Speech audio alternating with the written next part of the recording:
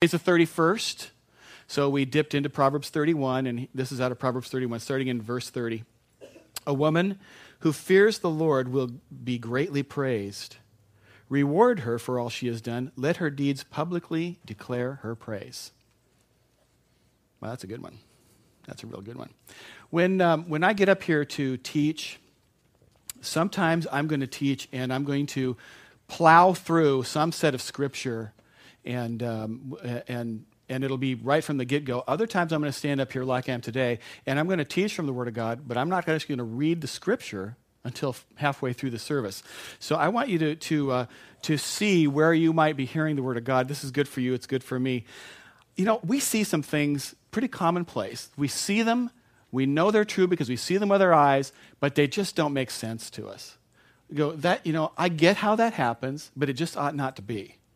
And I'm going to talk about some of those kinds of things. We see them, for example, this is the wedding season. I was at another wedding yesterday, and it was lovely.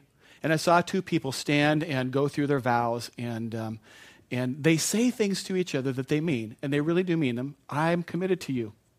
I'm going to stay honest with you. I'm going to love you forever and ever till death. I mean, they make those vows. How is it that we see people do that? But then you get maybe 5 or 7 or 10 or some period of time later down the road, and they can't stand each other. That is the person, when their name comes up, they cringe. They got nothing good to say about them. They can't stand the thought of them. They want to get away from it as quickly as they can. How is it that happens? It just doesn't make sense. It doesn't make sense. You know what I'm talking about. You see it going on. You understand the steps that get them there, but the process just doesn't make sense. Here's another one. This phrase, domestic violence. Domestic, it's like people live together, they love together, they cry together, they laugh together, do all those kinds of things. It just doesn't make sense to me. I mean, I understand about it, and if I've now tread upon a personally painful topic, forgive me, I didn't mean to do that, and I'm not minimizing it. It just doesn't make sense for people who love each other to have that happen. Or this. Now, this is preposterous. You're going to say, that's preposterous, Terry, but here's an example. You get to, you bump into a couple who've been married and they've decided they're going to get a divorce. There doesn't seem to be a lot of fireworks over it. They just have concluded that it's not working out. They don't love each other anymore, so they're going to get a divorce. So here's the preposterous conversation that I think through in my mind, right? Well, okay, so you're going to get divorced. I'm saying to the guy, what do you think? Somewhere down the road, you might someday again meet another person and maybe fall in love again? Yeah, I suppose it could happen. And then my conversation with her is, what about you? About, somewhere down the road, could it be possible? The answer, well, after some time, yeah, I think it could. I said, well, here's an idea. How about instead, the two of you just falling in love with each other over again? I mean, come on. This split up is going to cost a lot of money. It's going to cause a lot of strife, a lot of grief. And the answer comes back like, you just don't understand, Terry. And you're right. I don't understand. I mean, intellectually, I can understand it. But in my heart, it just ought not be. It just makes no sense. I want to talk about, the answer is it's just not that simple. I want to talk about why it's not that simple. I want to talk about that a little bit today. Because, we've been, in this series, we've been talking about the question, is it possible for two people to fall in love and stay in love together for a long, long time, forever? Is it possible? And, the truth is that if I told you today the answer to that's no, it's not possible, you wouldn't believe me. You wouldn't. Because down in you, down in me, down in all of us is this belief that if I just get to the right person, everything's going to work out fine, and I could live happily ever after. I mean, it's down in us. And I think, we've talked about this, I think that belief is kind of the thumbprint of God. And, the word says that God was fabricating you in your mother's womb, and the word is actually knitted, can mean knitted. He knitting one and purling two you in your mother's womb. Yeah, you know what that means, Carter. Knitting one. So he's doing that, and he's knitting in this belief that at some point you can be paired with a mate that's right for you. And I think that's the thumbprint of God, and it's good and it's noble. So we believe that it's in there. So even if I told you it wasn't, but you wouldn't believe me. But so we've been talking about several things. We talked about if you want to stay in love, you have to make love a verb. We talked about that concept. We talked about the fact that if you're going to love, you have to love the way Christ loved, which is, there are several things about that. You don't compete. Remember, we talked about you don't compete with them. We don't demand our rights in a marriage relationship. You just can't. You have to do just like you love the way Jesus did. Instead of demanding his rights, he laid it all down. He got off the throne. He left the crown of glory and decided to make himself submitted to you and me because he knew that he had to make a choice. If he wouldn't do that, he could never, ever have a relationship with us. And it's exactly the same for you and me. We're in the same boat. You can't have it both ways. If you want to have love, you can't demand your rights. You just can't. It's just not that simple. It would sure be nice if it was simpler. And it would be simple if every one of us, when we came into our relationship, we came in with a heart that was completely full and with a heart that was extremely healthy, that, you both had this wonderful, both as a husband and wife, you'd come into your relationship and you had an amazing life, and every time you needed to be supported, you had that, and nobody ever abused you, or there was never any bruising or taking advantage or hurt or none of that kind of stuff. But we don't come into our relationship that way. We all bring, dragging into our present, all that stuff in our past. We've all been dinged up a little bit. Some of you still look pretty good, even though you've been dinged up some. But, well, all of you look wonderful. Okay, is that better? We've been dinged up, but we bring that with us, and we all call it baggage, right? So we bring our baggage. It could be, your dad didn't always come to all your games, or it could be something a little more sinister. And the dings went a little bit deeper, and they're a little bit harder to get the polish back on.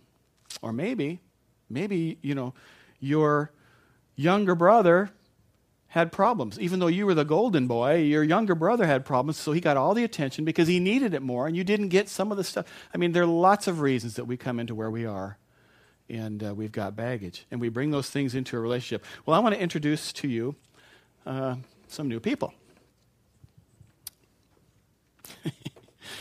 Okay. Okay, that's going on the floor. Because I'm going to make a mess, but I'm not going to make a wet mess. By the way, I want you to know I have already apologized in advance for what's going to happen here to the people who really make this place perfect and excellent, clean all the time. And it's not that I disrespect anybody, but I know that this is going to be a little bit sloppy, just like life is, okay? So here's this couple, Mr. and Mrs. Gobb. When his ancestors came over from France a number of years ago, his name was Goblet, but on Ellis Island, they shortened it to Gobb, and it stuck. So, amazingly enough, her name is Gabrielle Gobb, but I don't know what that has nothing to do with the story. So I want to introduce this couple to you, Mr. and Mrs. Gobb. In fact, I think what I want to do is let's roll the clock back a little bit and get to know her a little bit. We're just going back in time here. Okay, so Gabrielle's growing up, and things go on in her life, and a little bit of sugar, a little bit of spice, everything nice. Oh, and then some guy said some things to her. Those beads are a little different. And things go on. And she's growing up, and she's going to school, and things happen. Good things. She's taught some things. Her mother and father loved her and great stuff, but she got taken advantage of, and different things happen, and can we see over here? Oh, somebody tried to put something in it, didn't land. And so she grew up. Same thing with him. They grew up. They met, and in college they met each other, and he saw her, and wow, look at her, but she's looking pretty good. And she looked over at him, and she saw, wow, career. He's got it all together. He's got the whole package. And so they kind of started to get together a little bit, Mr. and Mrs. Gobb. They weren't Mr. and Mrs. Gobb at this point. And so they started adding more things to the relationship. To those of you that clean floors, please forgive me. Okay. So they added more things into the relationship, and they're very careful, and they go out and they interact a little bit, and then they decide to get married. Oh. Okay. So so Mr. and Mrs. Gobb are now getting married, and they're going merrily down the way, and it's a honeymoon, and things happen, and then one day they hit this bump. And she said, wow, I didn't know you had anger issues. And he said, well, I didn't know you had that in you. And so they go along the way, and ooh, another bump. I'm so glad this glass didn't break. And they start hitting these bumps every once in a while. Things keep falling out. And pretty soon, she says, okay, fine. I'm going to go to my sister's house. So she goes to her sister's house, and she said, I didn't know he had that stuff going on. He's got anger problems. I didn't know that was going on. And, here he is. She's gone to see her sister's house. And so he goes, well, I don't know guys don't go anywhere. Don't know what guys do. And he says, I can't believe the kinds of things she does that when the things she brings out of me. I just don't get that. And so they get to each other and they're saying these things to each other. You bring, I didn't realize you had anger issues, she says to him. He says, well, if you hadn't have said those things to me, you wouldn't have brought that out of me. And she really believes with all of her heart,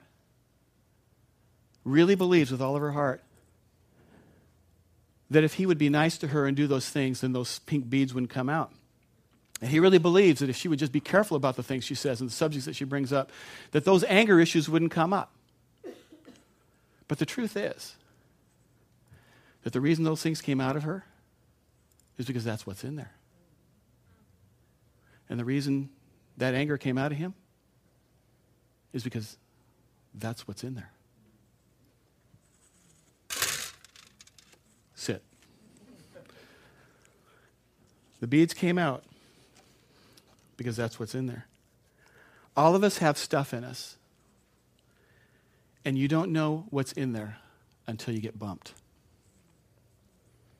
Most of us don't get into our real big bump until our first romantic relationship. That's the first time that we have a big bump to find out what's inside of us that's going to come out. There's something about romance commitment. It just wants to bring out the very best of us as well as the worst. And so they go along their merry way until the first time they get bumped. And all that stuff spills all out. And it spills out not because they were bumped. It spills out because that's what was in there. That's what was in there. And all of us have this stuff that's in us, and we have this tendency to blame the person that we're most in love with for what comes out of us. We have this tendency to blame that person who's closest to us, but the reason that it comes out is because that's what's in us. And romantic relationships do that like nothing else. Like nothing else. So what do? The answer is pretty simple, but it's something that most of us don't do all that much. We need to learn to pay attention to what's going on inside of us. Pretty simple answer, actually. So today we're going to take a look at our text, which is in Proverbs 4, verse 23. And this is a short little passage, but it's exactly the same thing that Jesus taught. And you'll see him talking about this topic in Matthew 15 with a whole bunch more illustrations. But today we're going to look at it in Proverbs. Now, the writer of Proverbs was the wisest guy on earth, Solomon. In fact, he wrote most of the book of Proverbs. He wrote Ecclesiastes. He wrote the Song of Solomon. And here are the things. This really wise guy who wrote a lot about these different things. He says this, verse 23. Above all else. Okay, what I'm going to tell you about is so important. Although I've talked to you about all kinds of different things, this is more important than everything else. This guy who wrote all these proverbs, all this advice about how to live life, about all kinds of things, about ethics and about sex and about relationships and about wisdom, he had advice on the gamut. He wrote the Song of Solomon, which is about the sexual relationship. He wrote Ecclesiastes, which talks a lot about the challenges of aging. He wrote all of these things about the whole gamut of life. He says, of all these things, this, if you only get one thing, pay attention to this. Above all else, he says this, guard your heart. Which means pay attention to what's going on inside. The heart in his culture represented the seat of emotions.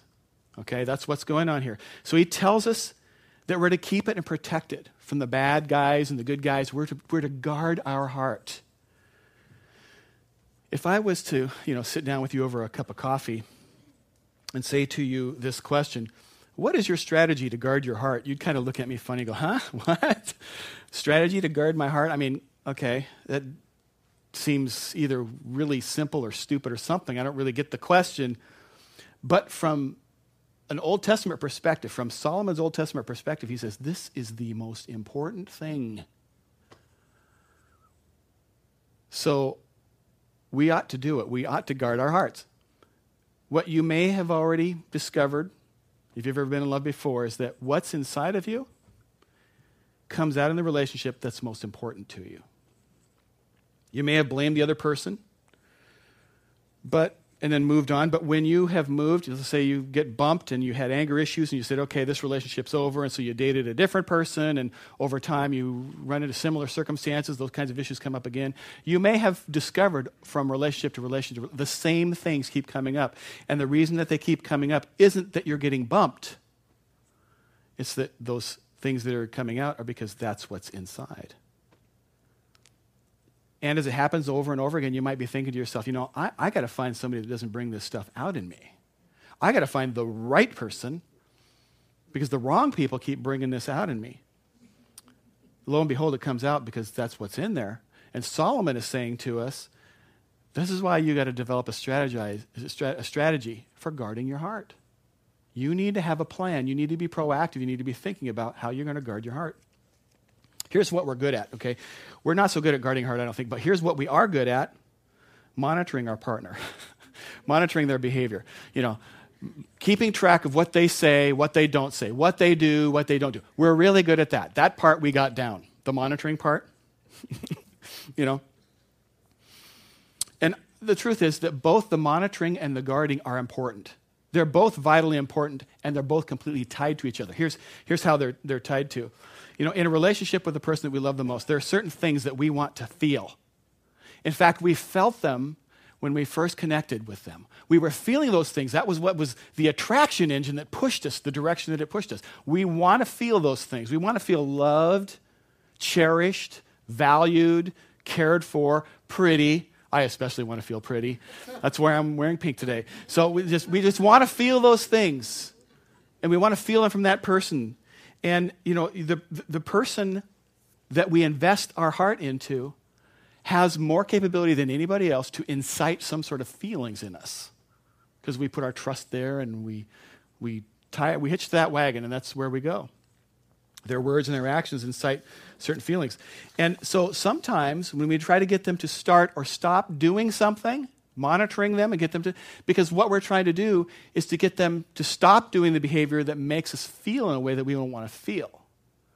Or we want them to do something that makes us feel this positive feeling instead. So we try to monitor and shape their behavior in order to fuel the way we feel. It's a pretty common deal. We fell in love. We love the way that person made us feel. Sense of security, being honored, loved all those things. And so we want some more of that. And that's completely normal.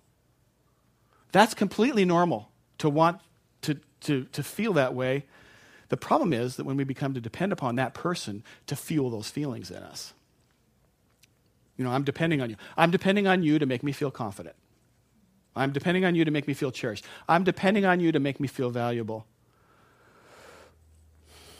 And if in a perfect world, if we came into the relationship with all that health and fullness of heart that I talked about, as an example earlier, that might work out. But this is not a perfect world, and so it doesn't.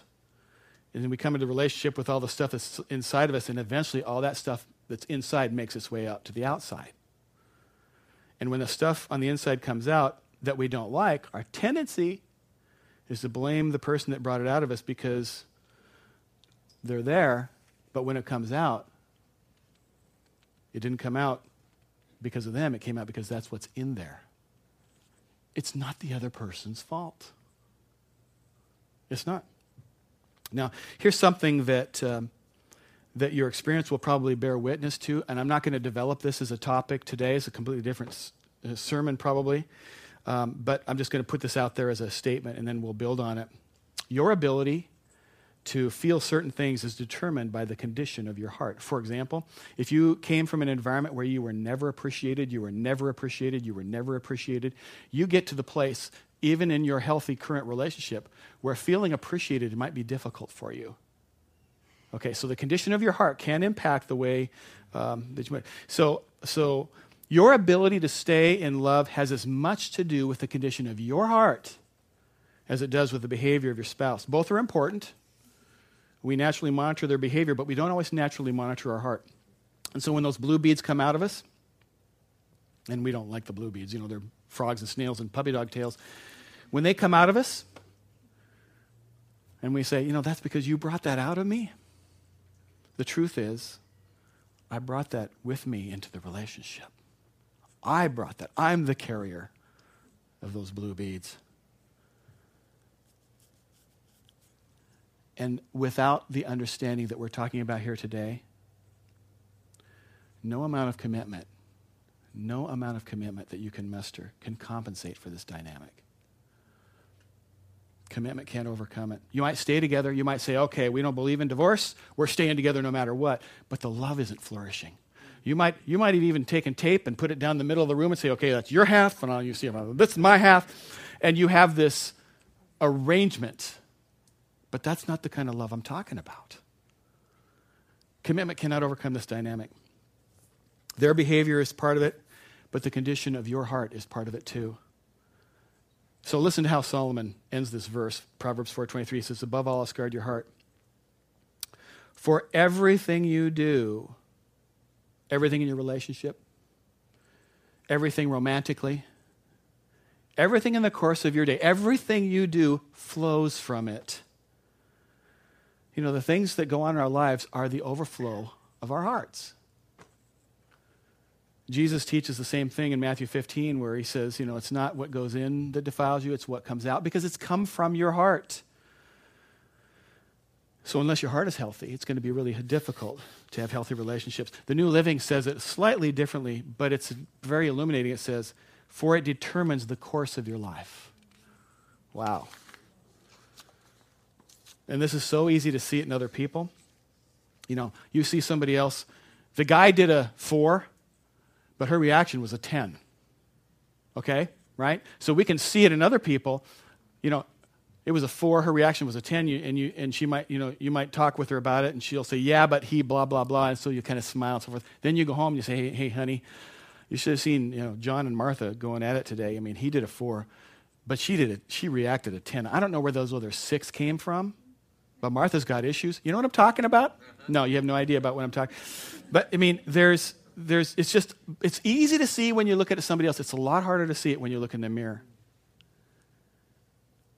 But I want to say this, what's in you is going to come out of you regardless of who is with you.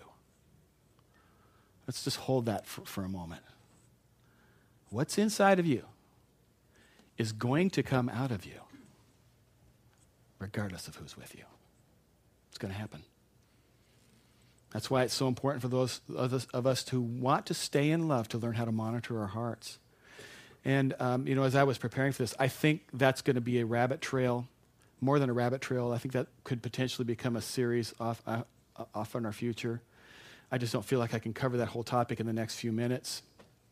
But I am going to dip in for a second or two. Because here's what happens. It happens in the sequence. We get this bump in our relationship, we feel some emotion, and then we clam up. That's a very common. The beads are flying everywhere. Anger is going off. All these kinds of things going on. That's what's going on. But today, we've got one little brief exercise, one little thing we'll talk about, and I'll give you an example of that, of what you can do and help start learning how to guard your heart. This is going to get a little bit practical. So the reason this is important is because as you pay attention to what's going on the inside, that's part of maturing as a believer. This is part of maturing as a believer, and it's a key to staying in love. That's why we're talking about this today. Okay, so learning to guard your heart, here's one step. I'm going to give you one step of a two-step process. Step one, think about what you're feeling before you speak. You've probably heard people say, think before you speak. Let's get more specific. Think about what you're feeling before you speak. You'll talk to a guy who's got stuff going on, and you'll say to the guy, I'm going to pick on guys because I am one, and I probably know guys a little better than I do the women. And so you'll talk to the guy, and you'll say, hey, what's going on? His answer, well, I'm frustrated. I'm frustrated. What else? Nothing, just frustrated. Well, anything else? Yeah, I'm angry and I'm frustrated. It's like, guys got two words to describe what's going on. We're angry or we're frustrated, okay? Right? That's pretty much guys. So what I want to try to do is increase our vocabulary just a little bit here, guys, okay? So let's get beyond the I'm frustrated. It's kind of like, my kids would come home from school. How was school today? Fine. It's like, don't even ask anymore. That's going to be the answer. You have to dig, you have to push. Guys, we have to dig past frustrated and angry. We've got to be able to get a little bit better feedback for ourselves and for other people than just frustrated and angry. So our goal here is to identify exactly what we're feeling. Is this really that important? I don't know. Solomon says, guard your heart.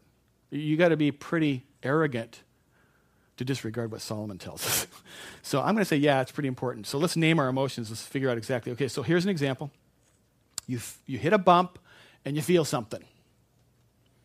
And you need to name specifically what it is you're feeling. Anger. Okay, we got that one down. I don't need to spend time on anger. Maybe we feel left out. Maybe we feel ugly. Maybe we feel unlovable. Maybe we feel like we're a failure. Every time you talk about your brother, my brother, your brother-in-law, my brother, you talk about these trips that they're able to take and to do all these different things, and it just makes me so angry. I just start getting angry every time you mention his name. When I start thinking about him, he just makes me angry.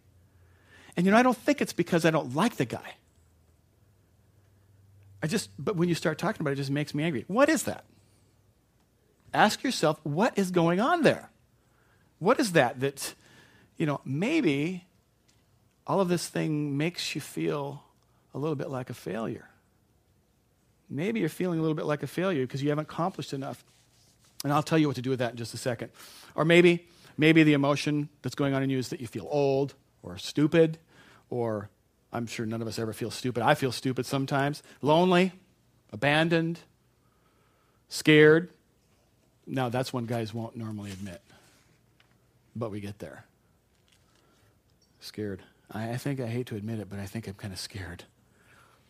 Out of control, betrayed, picked on.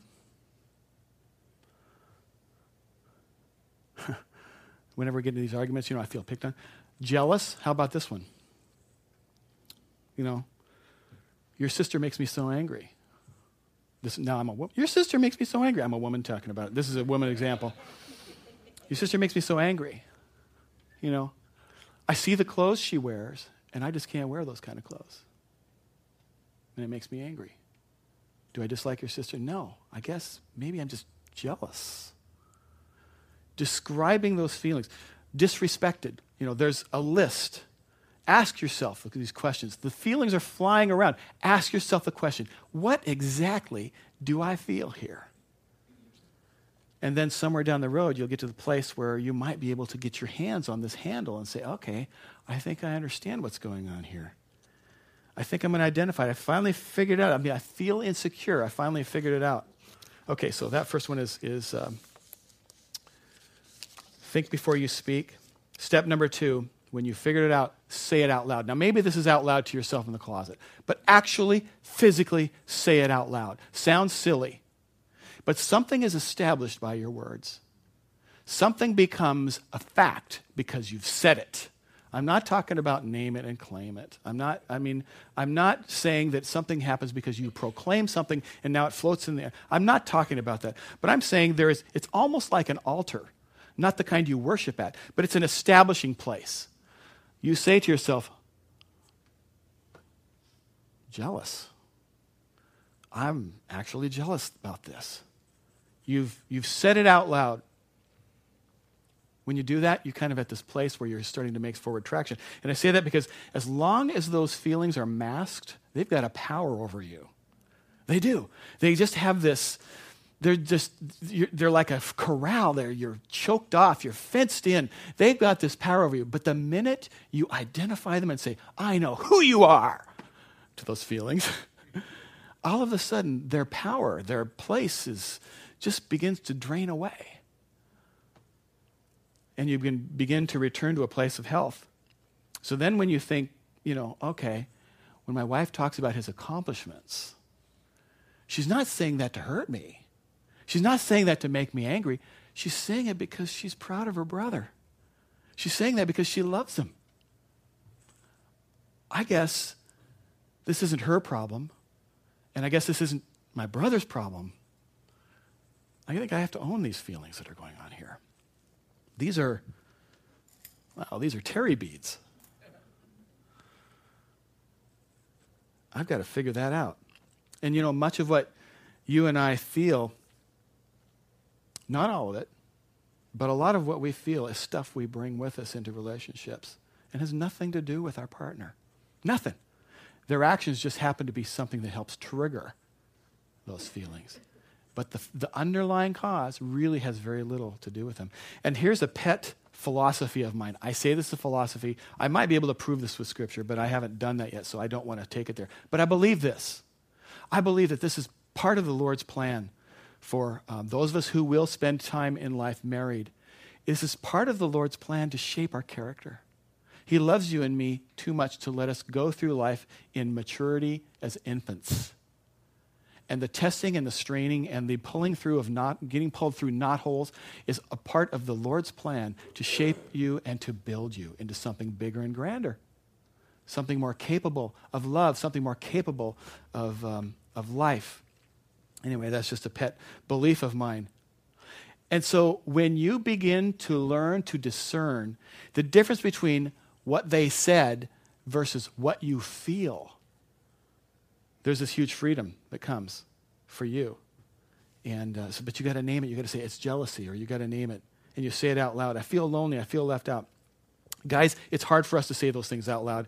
And even though we know if we do, it's going to start losing its power. There are some reasons, and this is a rabbit trail, admittedly. One of the reasons that we don't want to say it out loud is because we don't want to lose our power. I'm going to kind of hold on to my angst. I'm going to hold on to this, and I'm going to control your behavior with my anger or my pouting. It's not just the guys, girls, ladies. We are, yeah. But we sometimes don't want to let go of that anger because it's a control issue for us. And, but then when you realize that, then you can say it to yourself out loud and say, okay, I'm not going to let this thing control me anymore. And then sometimes it becomes appropriate. You actually say to your partner, when it's appropriate, I feel really unappreciated. And I'm just telling you what I feel. And I want to say this to you, church. There are no such things as wrong feelings. They're just feelings. I was talking to a couple of people before service, and I made that statement to them, and they kind of looked at me cockeyed and said, huh? And I said, this is like the gas gauge in your car. You don't look at the gas gauge and say, hey, you should not feel so empty. Because just down the road, I'm going to fill you all back up. Trust me, it's going to be fine. Don't feel that way. No. It's just telling you what it's feeling. And when your husband or your wife or your friend or this fiancé tells you how they're feeling, sometimes it's really hard to not feel criticized. Well, you shouldn't have da-da-da-da-da. Instead, when you do that, that's a pink bead problem. When you start feeling like you can't let them tell you their feelings without some sort of defensive response, those are your beads that are starting to fill out. Learning to accept their feelings without needing to correct them or change them is a place of maturity and peace that every loving relationship has to get to. And it can be hard to hear the truth about feelings because sometimes the feelings have legitimate ground. But if they won't tell you how they feel, how will you know? How will you ever get to the place of loving and trusting unless you can say, tell me how you feel. I really want to hear it. I really want to know it. Even if it hurts, tell me how you feel. So then when someone opens up to you in this way, when they've gotten to the point of being able to trust to this level, zip. When they get to that point where they're going to just say, here's my heart, see it beat. You can poke it, but it's going to hurt. But I want to share it with you. You know what the proper response is? The proper response is, I'm so glad you told me this.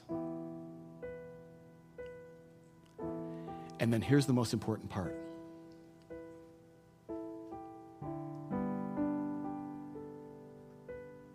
That's it. Nothing else. You don't add to that. You don't say anything else. I'm so glad you told me how you feel. I'm so glad you've been able to figure that out and share it with me. Not, well, you shouldn't feel that way. Or, I'm sorry you feel that way. Don't say that. That comes across as condescending. It's, I'm so glad you told me. And then stop. You know, I have a mirror for you to help you out because this is hard to see in ourselves. And here's what the mirror says. Mirror, mirror on the wall. Healthy people, when they discover that something they do or say triggers negative emotion in their partner, healthy people quit doing it. They don't say, well, you just have to learn to deal with it. Or grow up and be more mature.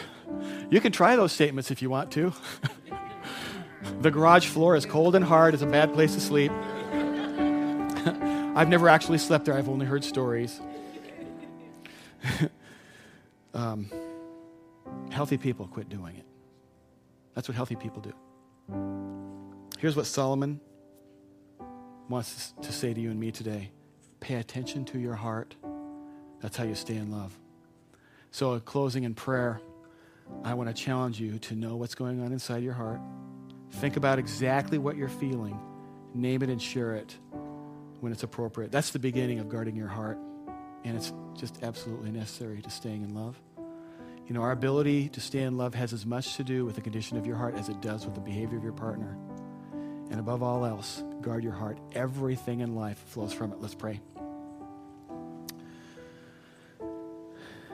Lord, we acknowledge that an awful lot of the issues that we slog through are really not issues of marriage. They're really not issues of relationship. I think a lot of those issues, Lord, were issues that I packaged with me. I brought them with me. Heart problems, God, issues that, maturity problems, Lord. I just ask, Lord, for you to help me overcome what's inside of me. We pray that this day, Lord. We acknowledge that the bumps that go on and the beads that spill aren't the other person's fault. They're there because that's what was already there inside the heart. Your word says that's the outflow. Those things are the outflow of our heart. So God, help us, Lord, to be able to renew our focus, our gaze, to see the things for what they are. God, I want to ask for something of a new and fresh ability here for couples, especially today, to be able to hear the truth about feelings without feeling threatened. Lord, I pray, your word tells us that that the only thing that ever sets anybody free is truth. I pray, Lord, right now over truth, and I ask God for something of your guiding hand when these discussions will happen.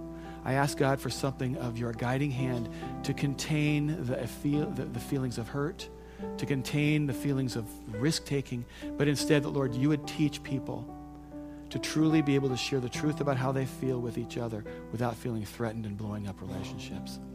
And God, as you have called us today to guard our hearts, I also pray the other end of the spectrum that people will not now cloister themselves, that they won't somehow feel like they have to fortress and barricade their heart. Lord, because that's just as big a problem. The isolation of a heart, which is the tendency of many men just to isolate. I pray, God, I just pray that there would be a softening of that soil. And for guys who would say, Lord, just their only vocabulary is I'm angry or I'm frustrated, that God, you will help them to get a hold of a vocabulary that really can describe what they feel so that they can understand themselves how to love better. Lord, I want to pray over this issue of staying in love because I believe that hope was placed in us by you. It's your thumbprint that's upon us. It's the way you love us. You stay in love with us, Lord. It's a fact. You don't drift in and out. And when we bump you, and we bumped you pretty hard, Lord, forgive us for the bumping, Lord, I pray. But when we bumped you, it did nothing to change the resolve of your love. Help us to love like that, God. You gave us a mate. Help us to love like that, Lord. And God, I want to talk to you about a segment of people here today who maybe feel disenfranchised from this message because they are not with their mate, either because that person has died or for whatever reasons there's a separation. Lord, you make some promises about binding up our hearts, and you make some promises about being our covering. You make all kinds of promises about us relationally when we're in those conditions. Lord, let that go into play today. Because, Lord, the truth is that as we learn how to love even those closest to us, those same lessons apply to all of the people that we relate to. So, God, I just specifically want to pray for our church today that you would strengthen marriages too. And I thank you, Lord, for your loving hand upon us. In Jesus' name, amen. Amen. Would you stand up to your feet? If you're up in the front, please be careful because these beads flew all over, and I don't want anybody to slip. And, hey, listen, if you have children who like beads, they could really be my friend if you said, hey, there's free beads in the sanctuary, and we'll get them a paper cup and they can collect them. But please be careful if you walk up here. All right, church? You got that, right? Don't come up here and trip. I don't want anybody to fall down. Well, as Pastor... Oh, you're still here. Okay. I have two things I feel like I need to add on here. Pastor Terry's wearing pink. I'm wearing salmon, first of all. Okay. I had to clear that up.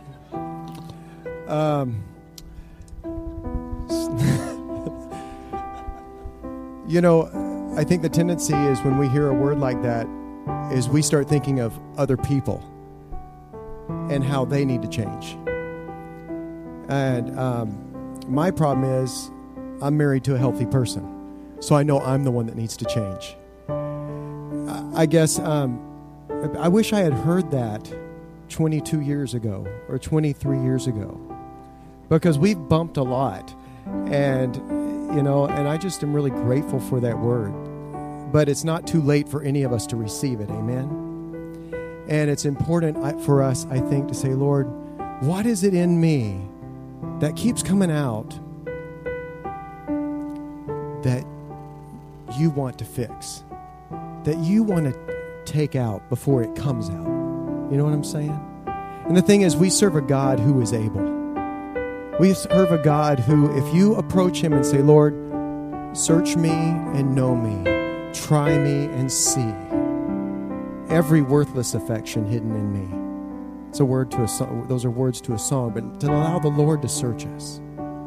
But first we have to come to him. Amen.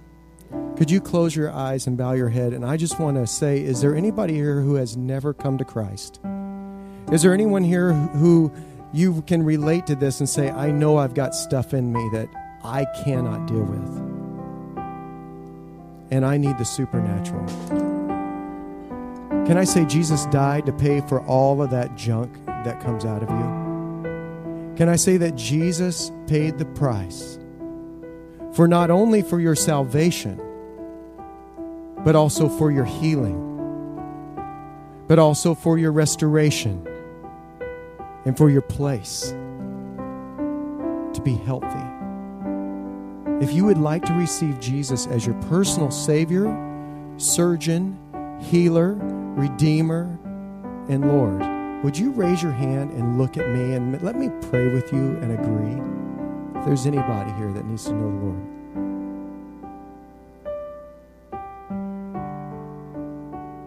So with your eyes closed and heads bowed, is there a thing in you that you want to give to the Lord today? That you want to say, Lord, here's a thing. Only you can do it. And nobody's looking. Nobody's watching. Raise your hand if that's you. Lord, there's something in me, and I don't know how it got there. I don't remember how. I just want it out. And I invite you, oh God, because you are greater than that thing. You are greater than that thing, Lord God. You are stronger than my weakness, Lord. Your ways are higher. So search me. Take it out, Papa. I give it to you. I lay it down. In Jesus' name. Our God is greater. Our God is stronger. God, you are higher than any other. Our God is healer, awesome in power. Our God, just sing it over that thing. Our God is greater, our God is stronger. God, you are higher than any other. Our God is healer, awesome in power. Our God, our God, our God is greater, our God is stronger.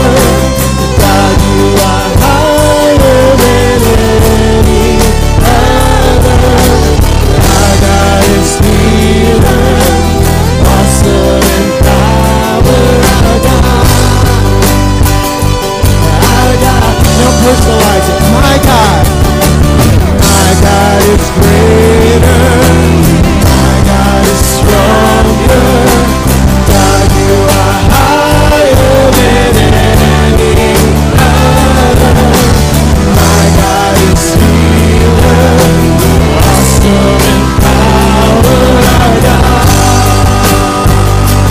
my God.